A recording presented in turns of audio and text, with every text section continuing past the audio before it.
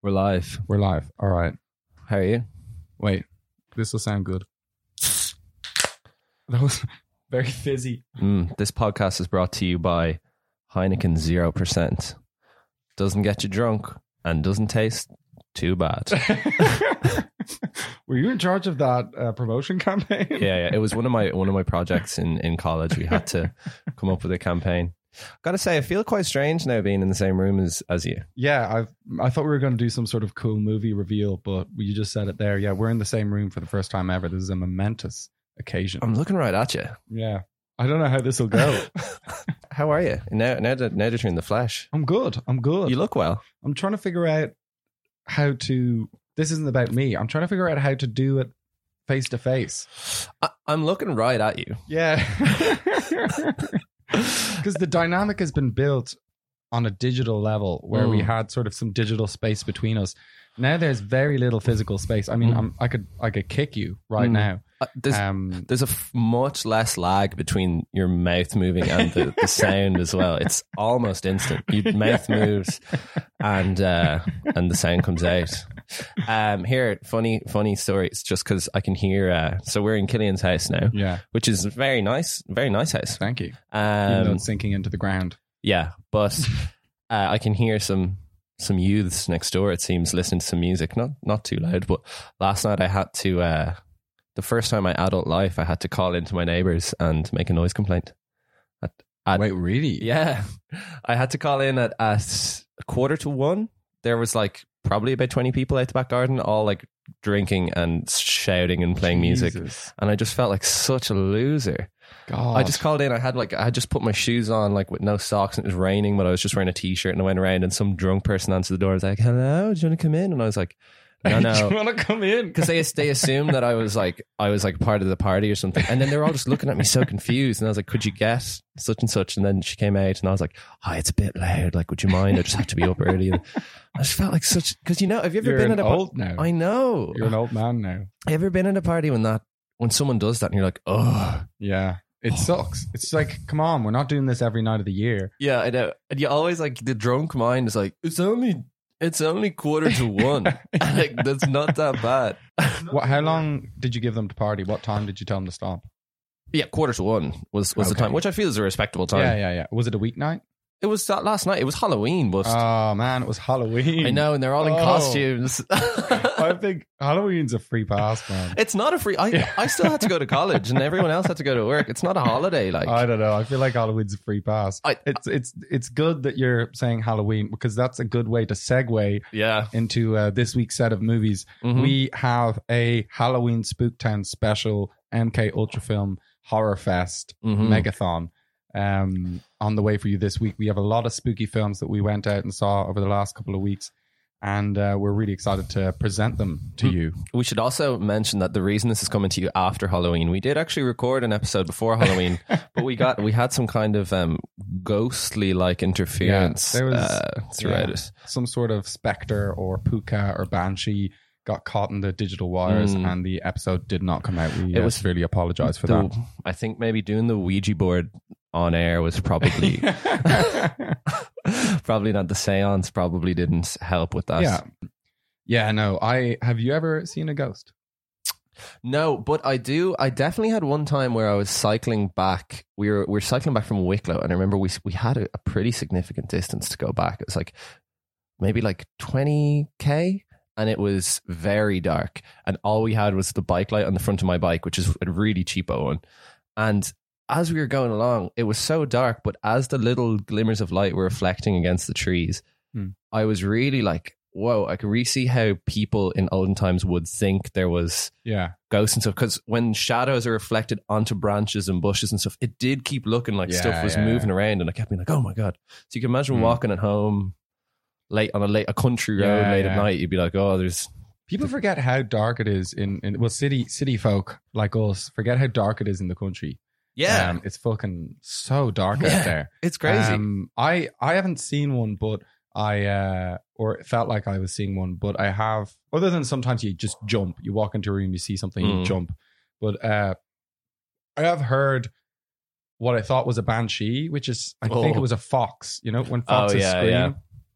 And I've heard that, and I thought like it was some sort of banshee, and that scared me when I was a kid. You know, banshees are so scary; they're still terrifying. That's what we discussed before. I think there's such a gap in the movie world for a really well made Irish horror film about a banshee. I think it's such a scary concept, and you could make such a scary movie about it. Definitely, but and as I said, there's so many like films about Japanese or Korean kind of folklore things that are made into really good scary films. And there's loads of scary Irish stuff, and there's never been a proper good Irish scary film about Irish kind of folklore stuff. Yeah.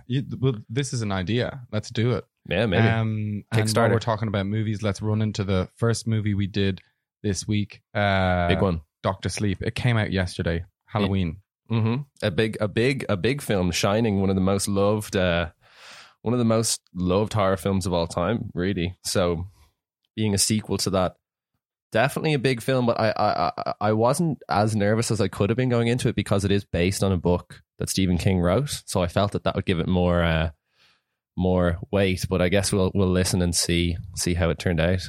All right. Well, this is what I thought just after coming out of Dr. Sleep, with Ewan McGregor in it, the sequel to The Shining, yesterday on Halloween night. Just got out of Dr. Sleep, Stephen King's book, the sequel to The Shining with Ewan McGregor in it. Gotta say, I really enjoyed it. It came out on Halloween. I know you're going to see it later, so today is Halloween and I'm watching it. And it was a good spooky movie. I would say it's very difficult to watch it without comparing it to The Shining, but in terms of, I don't know, The Shining was always this kind of puzzle you had to figure out, whereas this is much more of a straightforward thriller. There's no mystery involved, there's no like symbolism, and things are kind of getting, and it's probably not quite as scary, but it's really creepy. The plot, I think, is really good. The concept of like Shining is explained much better than it is in The Shining, the original film, and you're able to follow it really well. The drama is really good, the villains are really good, the plot's brilliant. The young actress who plays the main role is brilliant as well. Hugh McGregor is always, he's so good at playing the good man. His face is just such a good face. Like when I'm looking at him, I'm like, oh, there's Obi-Wan Kenobi, the very good person. He just has like kind of like a friendly, nice Scottish face that you trust, and is just trying to do his best. The music was really nice. I think it was really nice how they tied it and harked back to the old film, but it wasn't like a tribute or anything like that, and it definitely didn't feel like I had to steal the tone of the previous film or even try and mimic it in any way, because it definitely isn't the same. But it's good that they didn't, like there were some moments which were like the exact same shot of the previous film, and it's good that they did that, because if they created some sort of new reality, it just wouldn't have matched with everyone's expectations. One thing I'd be interested in is what it would be like to watch this film if you hadn't seen The Shining. I guess we'll have to ask that on the pod, but it'd be hard to find someone who hasn't seen The Shining, but if we could find that person, I wonder if this film would have made sense. I think it would have, and for the kind of impartial viewer, I think this is almost more enjoyable than The Shining. Dare I say that? I think it was. Okay, almost more enjoyable than The Shining. Big claim. As you could see, I really enjoyed that film when I came out of it. You went to see it as well. I saw it last night, so glad to hear you really enjoyed it. And let's listen to what I thought. So man, I just got out of Dr. Sleep. I saw that you sent me a voice message about it, but I haven't listened to it yet because I wanted to give my own opinion. But oh my fucking god, man, that film was shite. Unbelievably bad. It was just such a fucking pile of shit. It's unbelievable. I had to leave the cinema halfway through to just go and Google how long it was, because I was like, I don't know how much more of this fucking rubbish I can take. I don't even know what to say about it. Like, it was just so fucking shite. Like, it just start to finish, like literally from the start, as soon as I saw the main baddie the woman with the fucking dreadlocks wearing a top hat, I was like, oh God. It was fucking awful. Like, the main group of baddies were all like the fucking Johnny Depp guy and the girl who were, they were like a shit X-Men. Like, the film X-Men is already shit, and they were like a shitter X-Men. And then the fucking what were their powers? I don't know. They seemed to be able to do anything they wanted at any time. Like, they can read your mind, they can fucking fly, they can go back in time, or well, I don't know if they can go back in time, but they just like, I was like, what are these people actually able to do? I don't understand. They can, like, what? And then the fucking the thing that pissed me off so much was the references to the original film were the most lazily done fucking things I've ever seen. There was literally just a 10-minute scene of him walking around the Overlook Hotel, and then the camera would point at something that was in the first film. And not even like at random times, just consecutively. He'd walk into one room, red rum sits written on the wall. Okay, walk into another room, here's the bar that Jack Nicholson sits at. Walk into another room, here's the fucking hole from the Here's Johnny scene. And then I fucking played the Here's Johnny scene, as if to, like, oh, it's not enough that you see the fucking hole in the door. We're actually going to play that scene. Literally play the scene from the first film. What the as if, like... And that actually reminds me as well, like, so much of the stuff, they have these powers, but they kept explaining what the situation was. She'd be like, I'm talking to you from inside your own head. I'd be like, yeah, I fucking know you are, because that's the whole premise of the film. You can talk to people, like, you don't have to say... Oh my God, man, I can't... It was just fucking... Oh, it's too much, man. That film was fucking so bad. Man, I just listened to the first, 20 seconds of your review. What the fuck, man? That film was shite. What the fuck, man? It was total shite, Killian. Really bad. But what were you watching, like? Okay. Yeah. So that was my initial review, but after mulling it over, I think it was complete shit. It's so true. A bad review is much more entertaining than a good review. And your mum got in on the action there. Yeah. Man, I'm shocked. So what's your key issue with the film after thinking about it now? And do you hate it as much? Yeah. Okay. I thought it was absolutely terrible. I thought there's just so much wrong with it. Like, I think so one main thing I think is it wasn't really like a horror. It was more like kind of like a horror-esque science fiction film, I felt like. And I think if you're making a sequel to a movie, you can't change the genre of the film. So think about, like, I feel like that was the problem with, like, let's say Mad Max 3, where they turned it from like an action movie into like a kid's film. Obviously that's a pretty bad, but like, I feel like it just, okay, in saying this, I realize if I say, oh, they changed the genre, it's different to the first film, I think it's different to the first film, and it in a bad way, but I also think as a standalone film, I just thought it was so rubbish. I guess for me, I read a Stephen King book over the summer, and I was really surprised at how different it was from, I don't know, what I thought a Stephen King book would be like. And then I actually looked up some of his comments about The Shining, and obviously he famously really didn't like The Shining. And then I saw this film, and I realized that it was much more true to being like a Stephen King film, like a thriller. Like, that's what he makes, these kind of thriller films. Whereas The Shining was just kind of this weird piece of work from the mind of Stanley Kubrick. And it was really confusing. It was like this puzzle you had to unpiece. And I think if people are going into this expecting a sequel to The Shining film, they probably would be quite disappointed. If what this is it's a sequel to the book The Shining. It's a sequel to the book The Shining. And in terms of like plot, in terms of like explaining what like The Shining as a concept is, I really felt like it just came through, and it wasn't like this grand masterclass of cinema. And I actually think, you know, it could have been spookier, and they missed out on doing things with like lighting and music and stuff like that to make it more darker and more scary.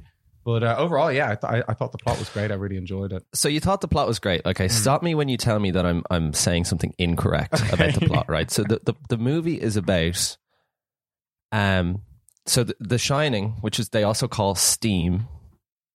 Steam is the Shining. They call it steam. The Shining is just this ability that everyone kind of has to some extent. It's this knowing. It's this ability to know and do supernatural things. So people have this semi-psychic ability, right? Yeah. They're these bohemian people with long hair who wear top hats and have these strange seances. They live kind of almost like they all live in camper vans and they travel around the country hunting down other people who are psychics so they can kill them and then eat their psychic abilities.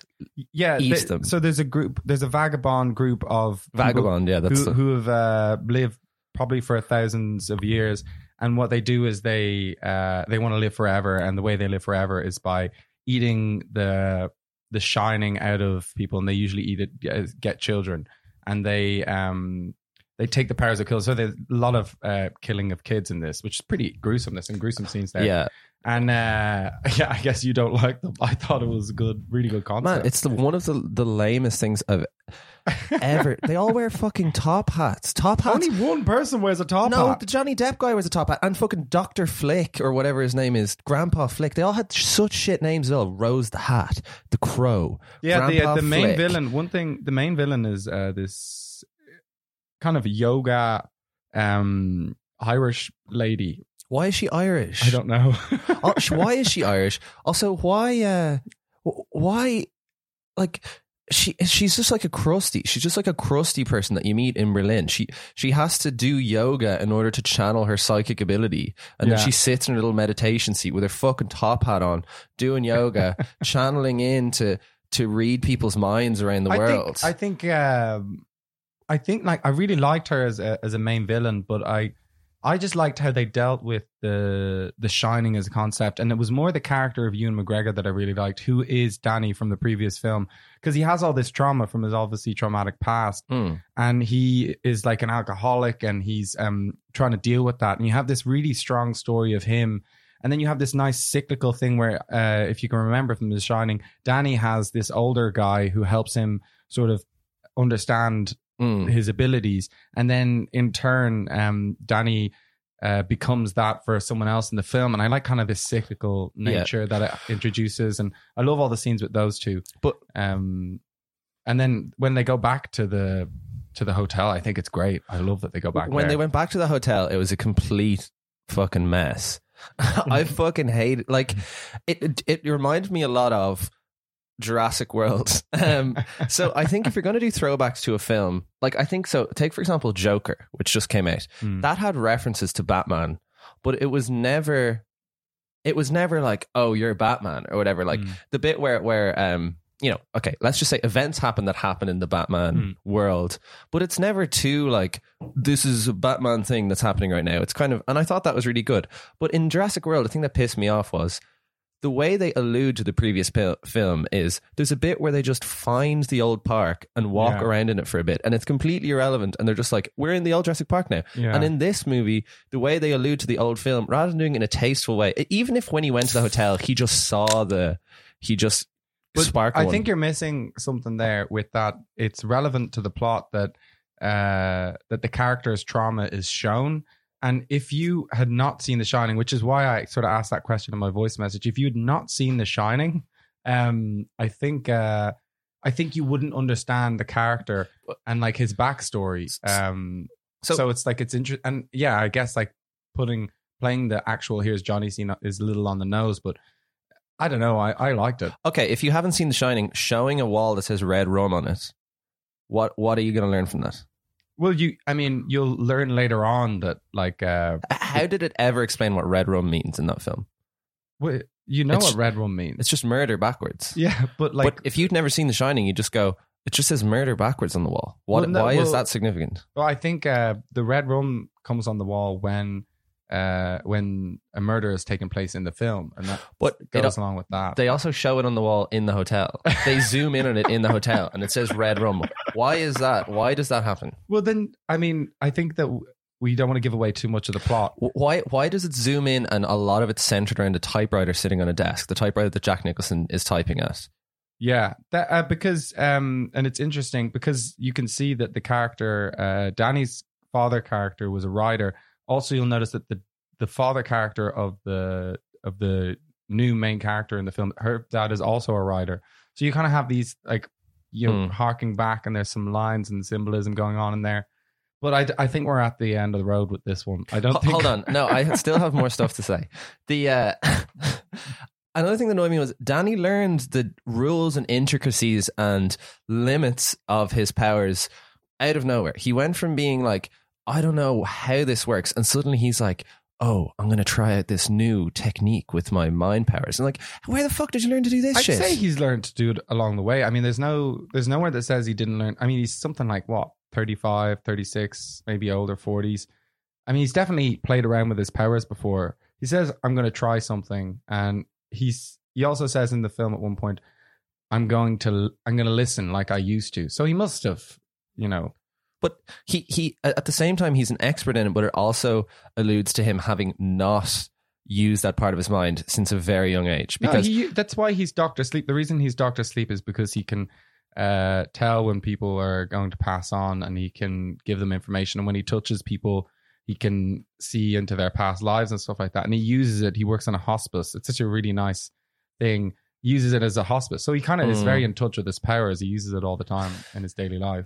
One other thing, the level of cheekiness of the main character pissed me off. She said, oh, hi there, about 50 times in the film. Oh, hi there. Every time she saw someone. The little girl. No, fucking Rebecca, what's her name? Ferguson. What is that her name? Oh, the main villain. Yeah.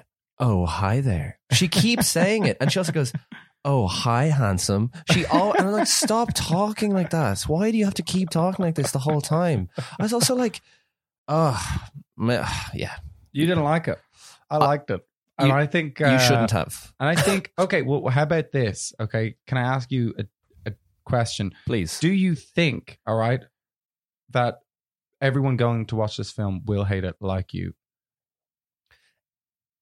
I think no, I don't. And the only reason I don't think that is because I've already looked online and people like it. But people like a lot of shit. Okay, that's true.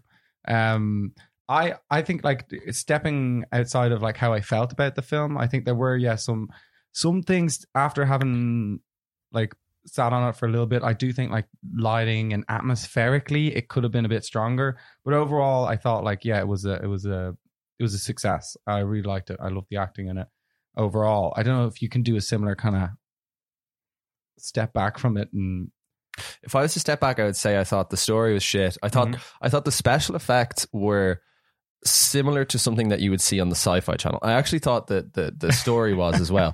That thing where when they eat people's souls and their eyes glow, it looked like someone had done that using like Microsoft Paint. It was proper Sci-Fi Channel stuff. Also just top hats. Any villain apart from the Penguin from Batman can't wear top hats. If you want Mark to like a film, don't put in any top hats, okay? Unless it's set in 18th century London.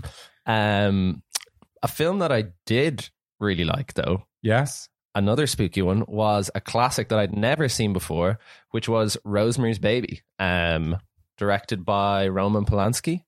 So just watched Rosemary's Baby.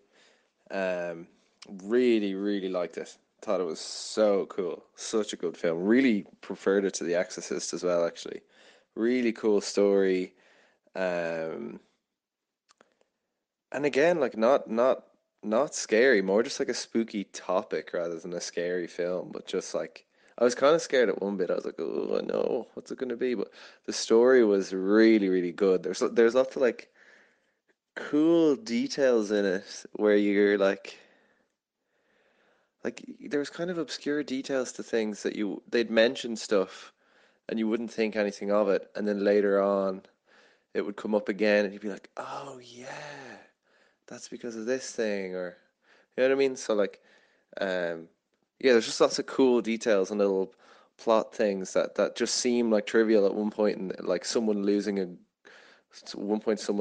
like a scarf and you're like, oh whatever, they lost their scarf, and then later on you're like, oh, the scarf, and it's like, yeah, it's cool. Really, really cool story. Funnily enough, because the Exorcist, the character is an actor, and in this, the main character is an actor. Just a coincidence, I guess. But yeah, really cool witchcraft. The idea of like witchcraft existing in modern like cities, because this is set in New York, I think is a real cool thing. That like there's still like occult witch societies living in these cities, and or like powerful people are connected to the occult or whatever. I really like that whole topic, and in this it was done really, really well. I also saw like a super HD copy of it, and it's because it came out in 1965, and yeah, really good. And the acting was brilliant in it as well. And also Rosemary herself in it, her kind of transition from the start to the end, like, is so well acted, but also the makeup and stuff is really good. Like at the start, she looks kind of healthy, and then as she starts, getting more, as the film goes on, she gets like thinner, and it's,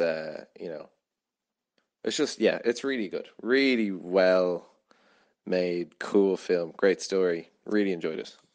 Okay, you like that one? I liked it a lot. I thought it was very good. Objectively excellent. Yeah, just a really good story, and again, very different to like modern horror films in that there was a complete absence of jump scares, and even I think an absence of scenes that were intentionally there to be frightening, if you know what I mean. Like it was kind of like the story itself was, so the story is basically about a girl, she thinks, or a husband and wife who live in an apartment, and the wife then, she's in the house all the time. She comes to think that maybe her neighbors are involved with some occult kind of things, and then she thinks that something might be wrong with her baby. She's pregnant. So that's the general setup of the film. She thinks something's wrong, like the baby's possessed. Something like that, yeah. Okay.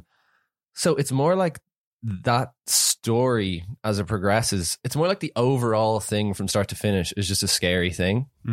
And as things happen, but individual scenes aren't necessarily scary. It's just more how people behave and how everything accumulates over time. You're like, ooh, this is all very strange.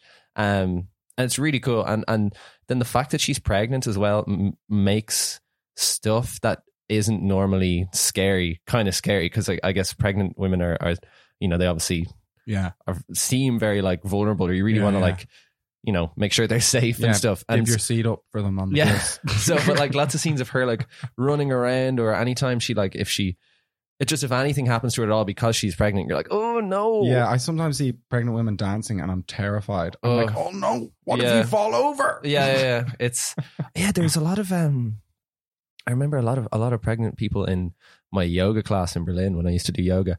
And, obviously fine that they're fine to be there. But I remember seeing one of them doing a headstand, and I was like, oh, oh God, don't fall down. Think of the baby. Yeah.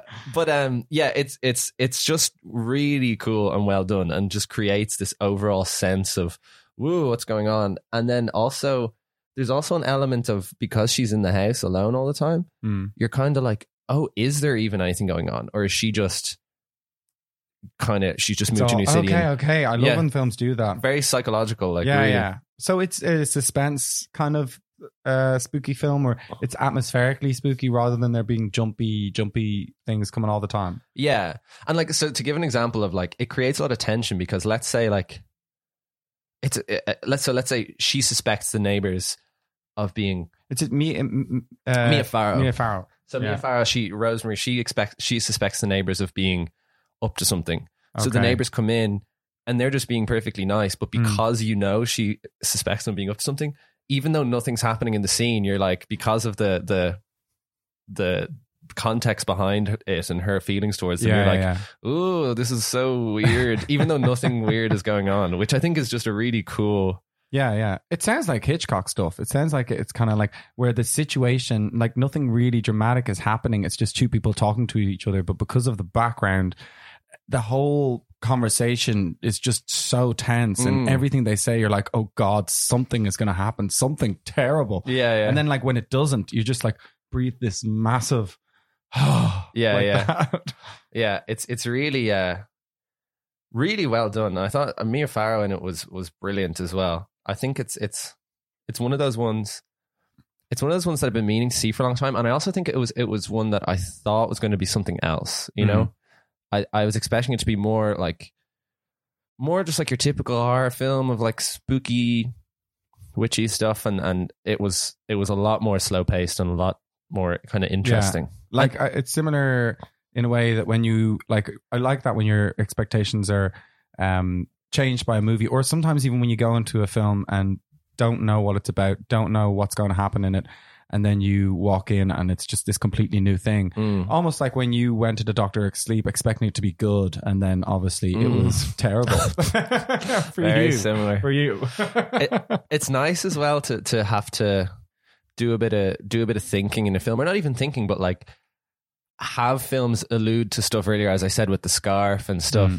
Where you're not being the scarf.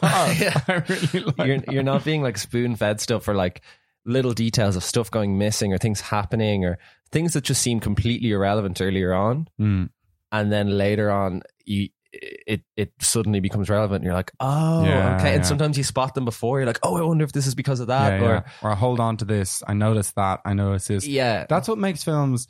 And we were talking about it before we started recording there. What makes a rewatch of a film so good? Yeah. Because you'll watch a film originally and it's the first time is kind of for the experience of the film. But the second time is when you get to notice all these little nuggets in a well-made film, all these little nuggets that they've really thought about when they've been making the film really carefully. And you can go, okay, that explains this. And I didn't notice she said that earlier. And wait, he was wearing the scarf in that scene. But then obviously it came up later on. I don't know what the relevance of the scarf is, but I'm trying to use it as an example. Yeah.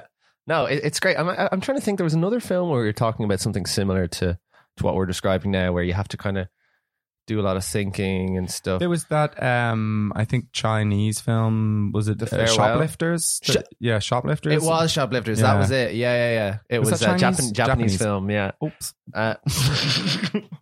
It was that one where you're kind of, it's going back and forth, or not even back and forth, but yeah, stuff that you're like, why is this going on? And then you're like, I see, I get it. Yeah. But I guess like a film that's a lot more direct and goes a lot more for the jump scares would be the film that I watched by myself, I might add, on my own, on a school night nonetheless. Halloween. John Carpenter's Halloween, with Jamie Lee Curtis in the main role. I watched this finally because it's one of the great Halloween films. It's an iconic it's an movie. iconic film. It really started the kind of jump scare genre. Before that, horrors were much more suspense and kind of thriller-esque. Whereas this film really, like, the slasher kind of jump scares came in. And I watched it on my own, and I was absolutely terrified throughout. I mean, very, very, very scared. Here's what I thought. Just watched Halloween, the 1978 original by John Carpenter with Jamie Lee Curtis in the main role. I'd never actually watched it before. Man, that is a Spooktown horror special. That's a very scary film. Sorry I got cut off there, but I don't think I have much more to add to that, to be honest. Very scary, very enjoyable. I guess I never really used to like horror movies because they were kind of scary and I didn't really see the joy in it. But in that one, I saw how it can kind of be fun, getting a bit spooked a bit. And it's nice watching these older horror films, which are more about jumpy, scary things rather than people being possessed or supernatural things, which is what a lot of these kind of films are all about now. Is that like someone gets possessed by something, or I don't know, there's maybe some supernatural element. Whereas in this, it's not like that. It's just like someone's gonna get you. The boogeyman's gonna get you, and he's creeping along and he's looking at you, and it's just really spooky and scary, and and it's jumpy and it's brilliant.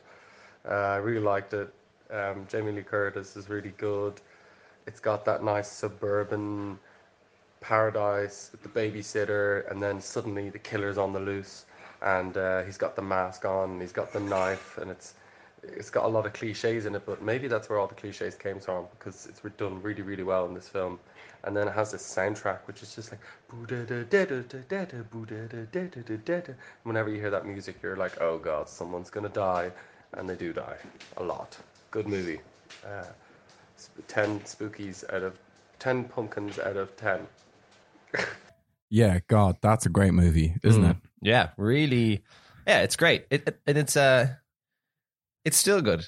I don't think you can get it wrong when you have, I don't know, that style of, and it's interesting, we had Rosemary's Baby before, which is kind of this suspense thing, but then when you have a pure jump chase throughout, I mean, Halloween, what I love about it, it's in that old style of film where you don't need all this character development. You don't need to paint a great picture of the context. You literally open up the film and it begins, and the music starts then, and you have this really interesting camera angles where you're kind of going from a POV perspective of the killer, and it's just like you're straight in from that moment right the way through to the end of the film. You don't get a break. You don't get to take a single breath of peace throughout the whole film. It's just like intense, slasher, scary, adrenaline pumping. I loved it. And I think what's interesting as well is, like, because I guess special effects and stuff back then weren't as good, they kind of had to focus more on making the spooky bits, like, because I think nowadays films rely a bit more on just putting something super gory in to try and scare you, whereas back then they were like, no, we're just gonna have him jump out behind a bush, and that's pretty scary in itself. Like, the scariest scene is in daylight, and it's him peering out from behind a bush. I mean, that's really, and it's funny because it could seem comical if it wasn't so terrifying, like some sort of guy just, and I think it is used, that image is used a lot in memes, like of him peering behind a bush, because out of the context it looks like the silliest thing ever, but in the context of the film, with that music, with the acting going on, it's fucking terrifying. Is there only one song in the whole film? Only one song in the whole it feels like that. I feels like there's maybe some kind of ambience music going on, but really, really often you just hear that and you're like, uh-oh. Is there is the premise of this one is like, because I saw the remake recently, which also has Jamie Lee Curtis. It's not really, it's actually like a sequel. The premise is basically you have this character of pure evil, who's Michael. But is it he does he like bust out of an insane asylum or something? Well, it starts with him as a child, and then he does his act of great evil, which means that he's going to get locked up, and then it's 20 years later, and his psychiatrist is going there to recommend that he stays locked up forever or something like that. And on the way to the insane asylum, did I say the sane asylum? Yeah. That's where we live. he escapes, and then the movie sort of really begins, and it's really high strung, tense, spooky, jumpy, scary stuff. I think if you're not into that kind of thing, which I thought I wasn't, from now on I'm going to go looking for those films. I didn't used to like that, but if you're looking for that kind of thing, it is the best that I've seen of that. Yeah, it's a great one. And I think a cool thing as well in it is the fact that it is Halloween in the movie means that he can kind of walk around relatively freely in the street, because everyone's trick-or-treating, and when they see him they don't think anything of him, because he's able to just walk around in his William Shatner mask. That's the mask. Just a William Shatner mask that I think they painted white or something. So imagine like your face was used as something to terrify people. Yeah, that's my face. Yeah, horrible. It's horrible. You should watch the new one. Was actually pretty good. Like the most recent one that came out, I liked it a lot. It's pretty much the same formula, but what does Michael Myers just keeps coming back, and is it the same person? I literally think he just busts out of prison again. Okay. Yeah, he did it once, so he could do it again. I can't see it going wrong, because it's like they've got their concept down. Like it does. I'm not. If you don't buy into that, don't watch the movie. And if you buy into that, you're going to enjoy it. But this is one of those ones like the Jason Voorhees, Friday the 13th ones. They've made like tons of them just because people keep watching them. And I'm pretty sure there's a Halloween in space. I think there's one where Mike Myers is in space. Yeah, so they've really pushed it out there. Another interesting thing about Michael Myers is he's not like Jason Voorhees and Freddy Krueger, who I think would be the two other main horror icons. He's like he doesn't have any like superpower. He's not supernatural in any way. He's just like a psycho. Yeah, that's what's really, I think that it does set it apart, where you, instead of having this kind of supernatural element that you kind of have in most spooky films of possession or some sort of magic happening, like in all the other films we've watched this week, this is just a pure evil individual and going around. And I guess why it hits home is because I think like inbuilt in the human psyche is kind of like the fear of that happening, because that could happen to anyone, right? Hypothetically, it doesn't. Because these people don't really exist. Yeah, or thankfully. they do. I think the reality is more that it's just not that easy to break out of insane asylums. That's true, yeah. Like, you can't do it like 5 or 6 times. I've tried, folks.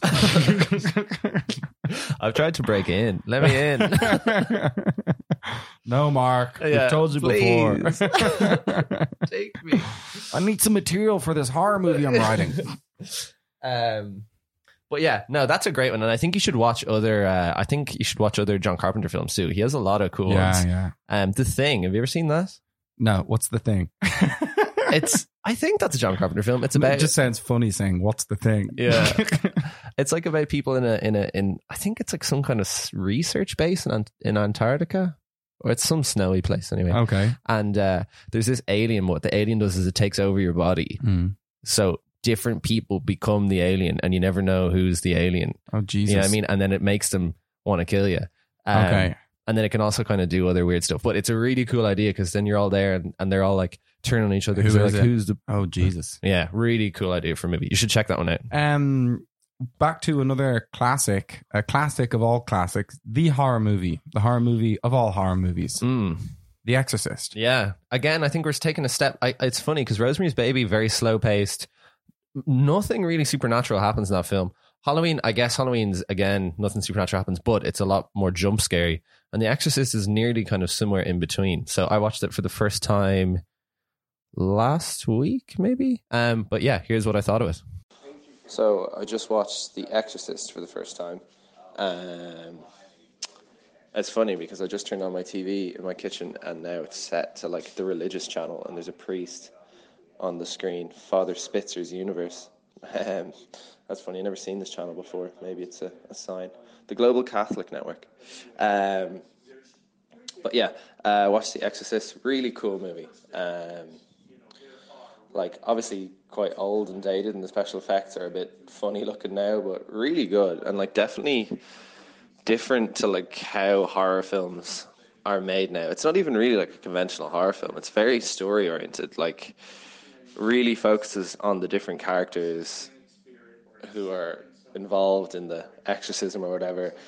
And I like the kind of setup of like the woman whose kid it is. She's like a movie star and she's famous, but it doesn't go too much into that. That's just kind of like her job. So you see her on set and stuff, but there's never scenes about her being famous or anything like that. And I guess that's another difference of old films versus new films. It seems like with old movies, they kind of only include stuff.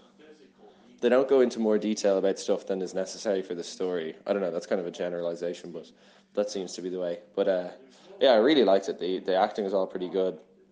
As I said, the special effects are definitely dated. And man, I can really see why it's such an infamous movie, because considering the year that it came out, some of the stuff that, like, when the girl's possessed, some of the stuff she says and does is just like, fuck. Even by 2019 standards, I was like, whoa. Oh my god. Yeah, really dark stuff, but yeah, really good. Like, I wouldn't say it's the best film ever made or anything like that, but I definitely liked it. Definitely thought it was a good story. Again, it's one of those ones where, because it's kind of an old horror film, a lot of stuff nowadays that you consider to be Halloween or scary movie tropes and stuff are in that, and you're like, I wonder if they just came from that rather than not just having those things as well. But yeah, great. If you haven't seen it, you should watch it. It's like such a classic movie, and so much stuff that happens in it. I was like, like, it's nearly one of those ones. It's like when I watched The Godfather for the first time and certain things happened, I was like, yes, I remember this from The Simpsons and stuff like that. Like, so much stuff is so referenced in popular culture that nothing was too shocking. But it's nice to understand it. And yeah, good movie. That was a nice rambling review there. I was very tired. I actually watched The Exorcist because, like happened to you before, at Agnes Varda by Agnes. Oh, I was in the IFI and there was a blackout, so we were supposed to go see something. What is wrong with the IFI's power system? I don't know. I've heard of that happening to someone else before. They need to get another. I don't know, whatever makes electricity. They need a backup source of power, a diesel generator. Yeah. In the back. We need more diesel. That's crazy. So it happened. I had a power cut. What time of the day did you get the power cut? 10 p.m. 20 past 10. Yeah, I just around the same time as me. So we got home and I turned the Exorcist. We turned the Exorcist on at this is me and my dad. Put the Exorcist on at about maybe like 11:30. So I was a bit tired.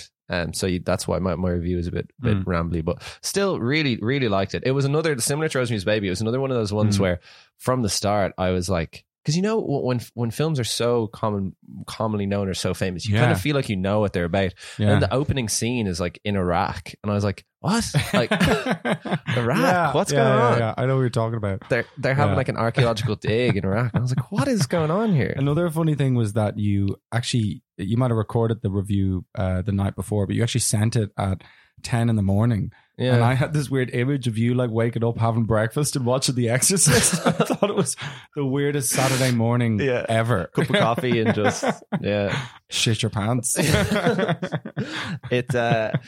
good. And it was good as well because it obviously the main storyline is, you know, the girl gets possessed and all this horrible, horrible stuff happens to her. But it's also primarily focused around the priest who carries out the exorcism himself. He's going through various issues in his life. He's having trouble with his faith and stuff like that. And he's in a position where he is a psychologist. So he's helping a lot of people through the church, but he himself is having his own issues. And then this issue with the girl getting possessed arises, and it's an interesting it's an interesting side story that's not character work. Which is great. I really liked it. Do you know who plays the priest? Is it a famous person? No, but I know it was originally. I know that Al Pacino was supposed to. Because when I'm thinking of the priest, I'm imagining Al Pacino. That's he really looks weird. like him, actually. He does look quite like him. That's odd. And it's a real funny. Well, it's a real interesting depiction of a priest because, I think you said before with school teachers, like you always imagine your teachers teach class and then they go home and they do nothing.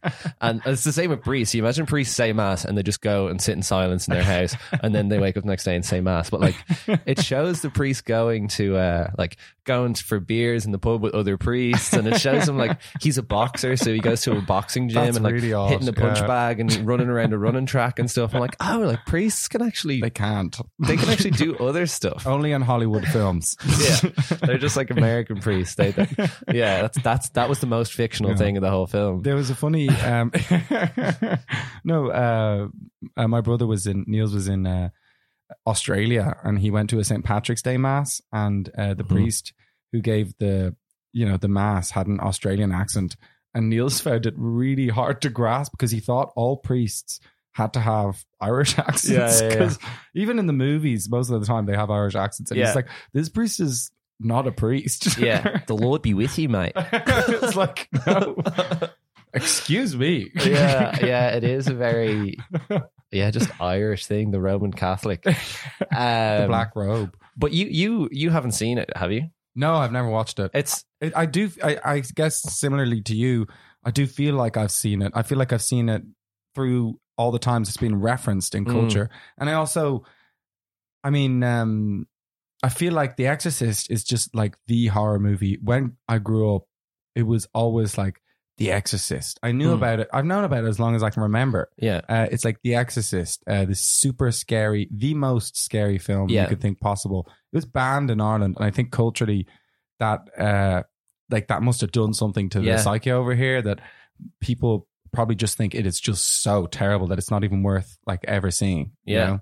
I remember, I definitely remember thinking when I was younger that The Exorcist was this film that was like, it was nearly like immoral to watch it, or like you shouldn't watch it because it's very, yeah, that's just very sinister, and it's kind of a dirty film that you just shouldn't watch. And now that I've seen it, it's like it's fine. Like, but you as I said in the voice message, when you consider the time it was made, like whatever about the kind of blasphemous sides of it, some of the stuff that girl actor says and does in that film, I was like, fucking hell.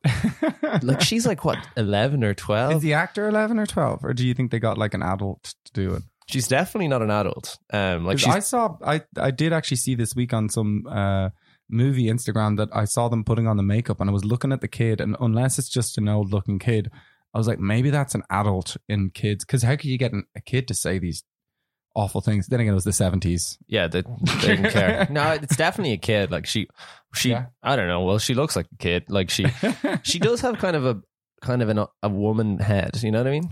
You ever see kids that kind of like they're kids, but they kind of look like they kind of carry themselves like adults. I guess she's a bit like that, but even still, like it's not a nice role for anyone to play, really, like a kid or not a kid. But it's interesting. It's always kids in horror movies as well. It's always a child getting murdered or a child getting possessed. The Shining has kids in it. Dr. Sleep also has kids being murdered in it. Rosemary's Baby. In Halloween, it's a child that does the murder at the start. It's always children. It's because kids, I guess, are kind of pure and innocent, and when you see them being corrupted, you're like, oh, what does this mean for the adults? Like, if the kids, it's difficult. It's like when we're watching pregnant women do yoga. It's just kind of difficult to watch. Yeah. It's not good. So that makes me think. So like, we have like Rosemary's Baby is kind of a slow psychological thing. Halloween is very fast and just like jump scares. The Exorcist is kind of between the two, but it does have the character study element. Where would you slot old Dr. Sleep in? Dr. Sleep, I guess it's interesting that this week, or the last 2 weeks, I've really invested a lot in horror in a way that I haven't done before. And I'm realizing that in terms of genre, it's very, very wide. I think you have thrillers and suspense films that all slot into horrors. And people are always saying things like the most famous horror to win the Academy Awards, the big 5 Academy Awards, is Silence of the Lambs. You can watch Silence of the Lambs and go, is that really a horror? No. Right? But people commonly put it in that bracket. It's similarly like... well, maybe. I don't know. Yeah, similarly like The Shining. I mean, is The Shining really a horror? It's kind of more suspenseful, and people I'd say The Shining's a horror. But like it's I guess I'm saying is that the bracket is really, really wide. Yeah. And what I would say is that Dr. Sleep is a spooky thriller. But I think very easily you could lump it in with the rest of horror because it's such a wide bracket. Yeah, okay. And yeah, I guess it's kind of, it can kind of get a bit silly, I suppose, trying to categorize. It's the same with music being like, what genre of music is this? House or techno, as we're always chatting about, Killian. Yeah. What do you prefer, house or techno? It's always, for me, it's house or techno. That's all I talk about, It's really. impossible to decide. We have a separate podcast that's just house or techno. We just play a song and then we discuss whether it's a house song or a techno song. We've got 1 million subscribers, so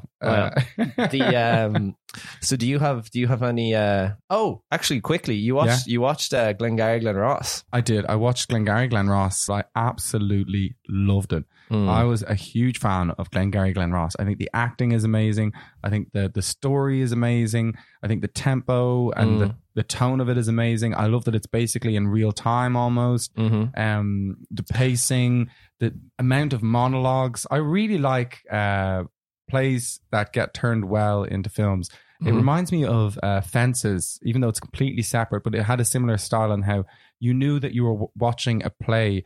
But plays are great. I never go see them, but it's great. You have all these people like, giving long, interesting monologues that are extremely well written. Yeah. It was brilliant. Yeah, it was great. There's so much in it. It's really rich. Yeah. And, delivered by the best actors going. Yeah. I think it's a real success to be able to make a film that takes place in 3 rooms. It's like a restaurant, a house, and an office, and make it really exciting and kind of engaging and stuff. I think it shows just how good it is and how much effort they put into the writing and all that. So that's, I guess, for me to come in and recommend a film for you this week is The Rope by Alfred Hitchcock. Okay. The master king of suspense films.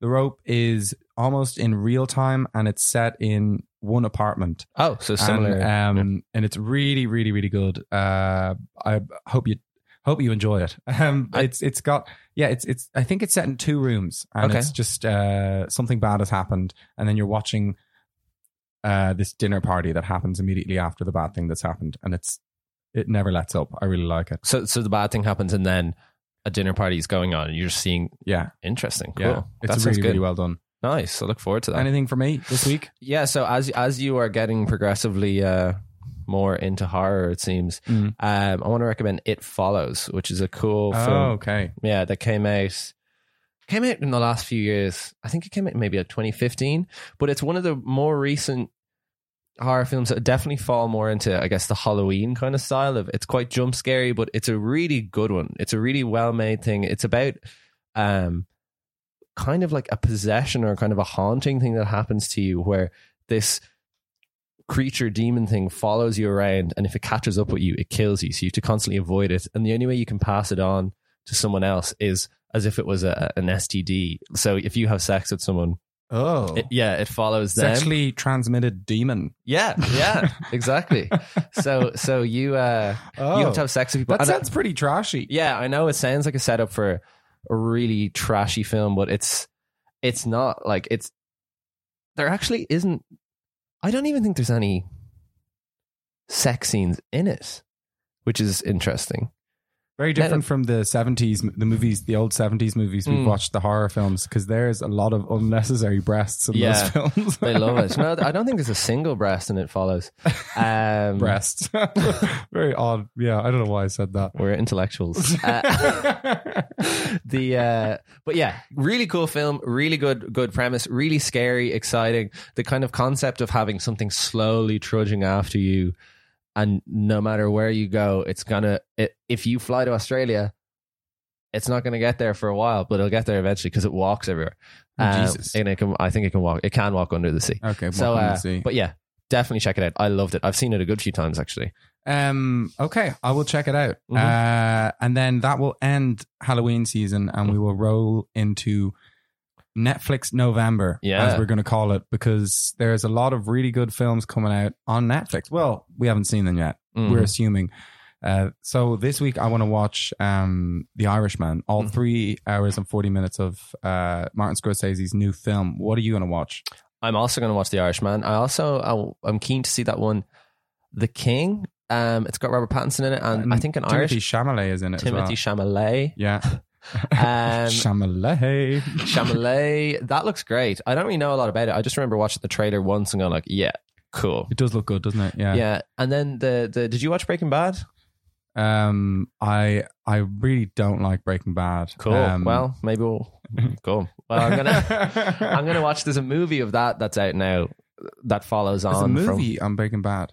Yeah, it's kind of like follows on the character Jesse, as far as I know. It follows on what he did after the series ended. Should have died in the desert where it belongs. No, okay. Man, it's a fucking good show. This is not a TV show podcast. Fair. Also, the Between Two Ferns film, might watch that. Yeah. I was meant to see it a couple of weeks back, but yeah, Zach Galifianakis has a Between Two Ferns film, so I'm going to watch an adaptation of that TV show or internet show, and you can watch your what is it?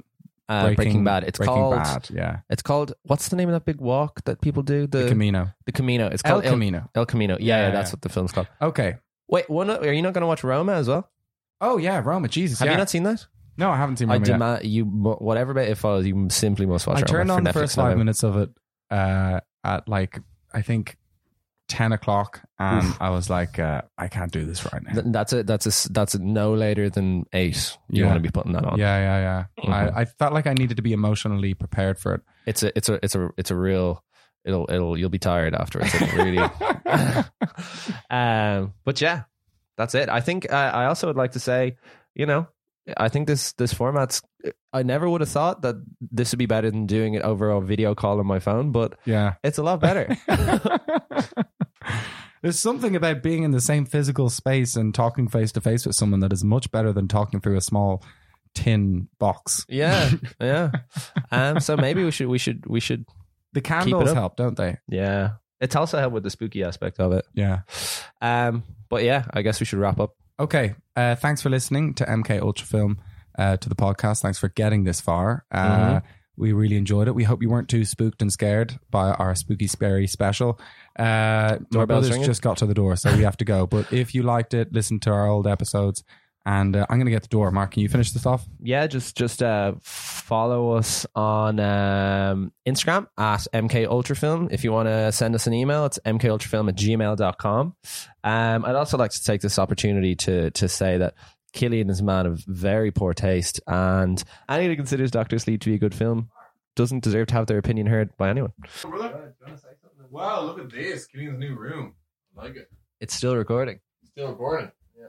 Well, just great to feature here on Killian and Mark's podcast. Get right in there. Niels, what was the last film you saw? Jesus. Long time ago. The last film I seen, it might have been maybe Lord of the Rings. In the cinema. In the cinema. The release date, was it? You saw Lord of the... It's probably in the cinema. It probably was, yeah. No, it might have been... I seen The Hobbit in 3D, actually. 10 years ago. And, they did that thing where it was 240 volts. Do you know the thing? 48 frames. 48 frames per second. That thing. 40 volts. It was really bright. Well, that thing they did. I can't remember. It was a big thing then, and it was like oh geez, there's my GPS.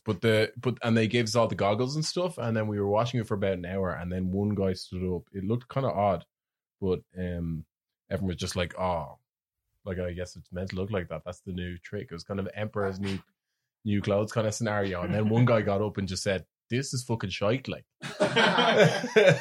It's not fucking working. And he went outside and he got someone from the cinema, and then they confirmed that it was actually not working at all. And then they stopped the video. Yeah, they stopped the screening and then like rejigged it and then started playing it, and then it was working.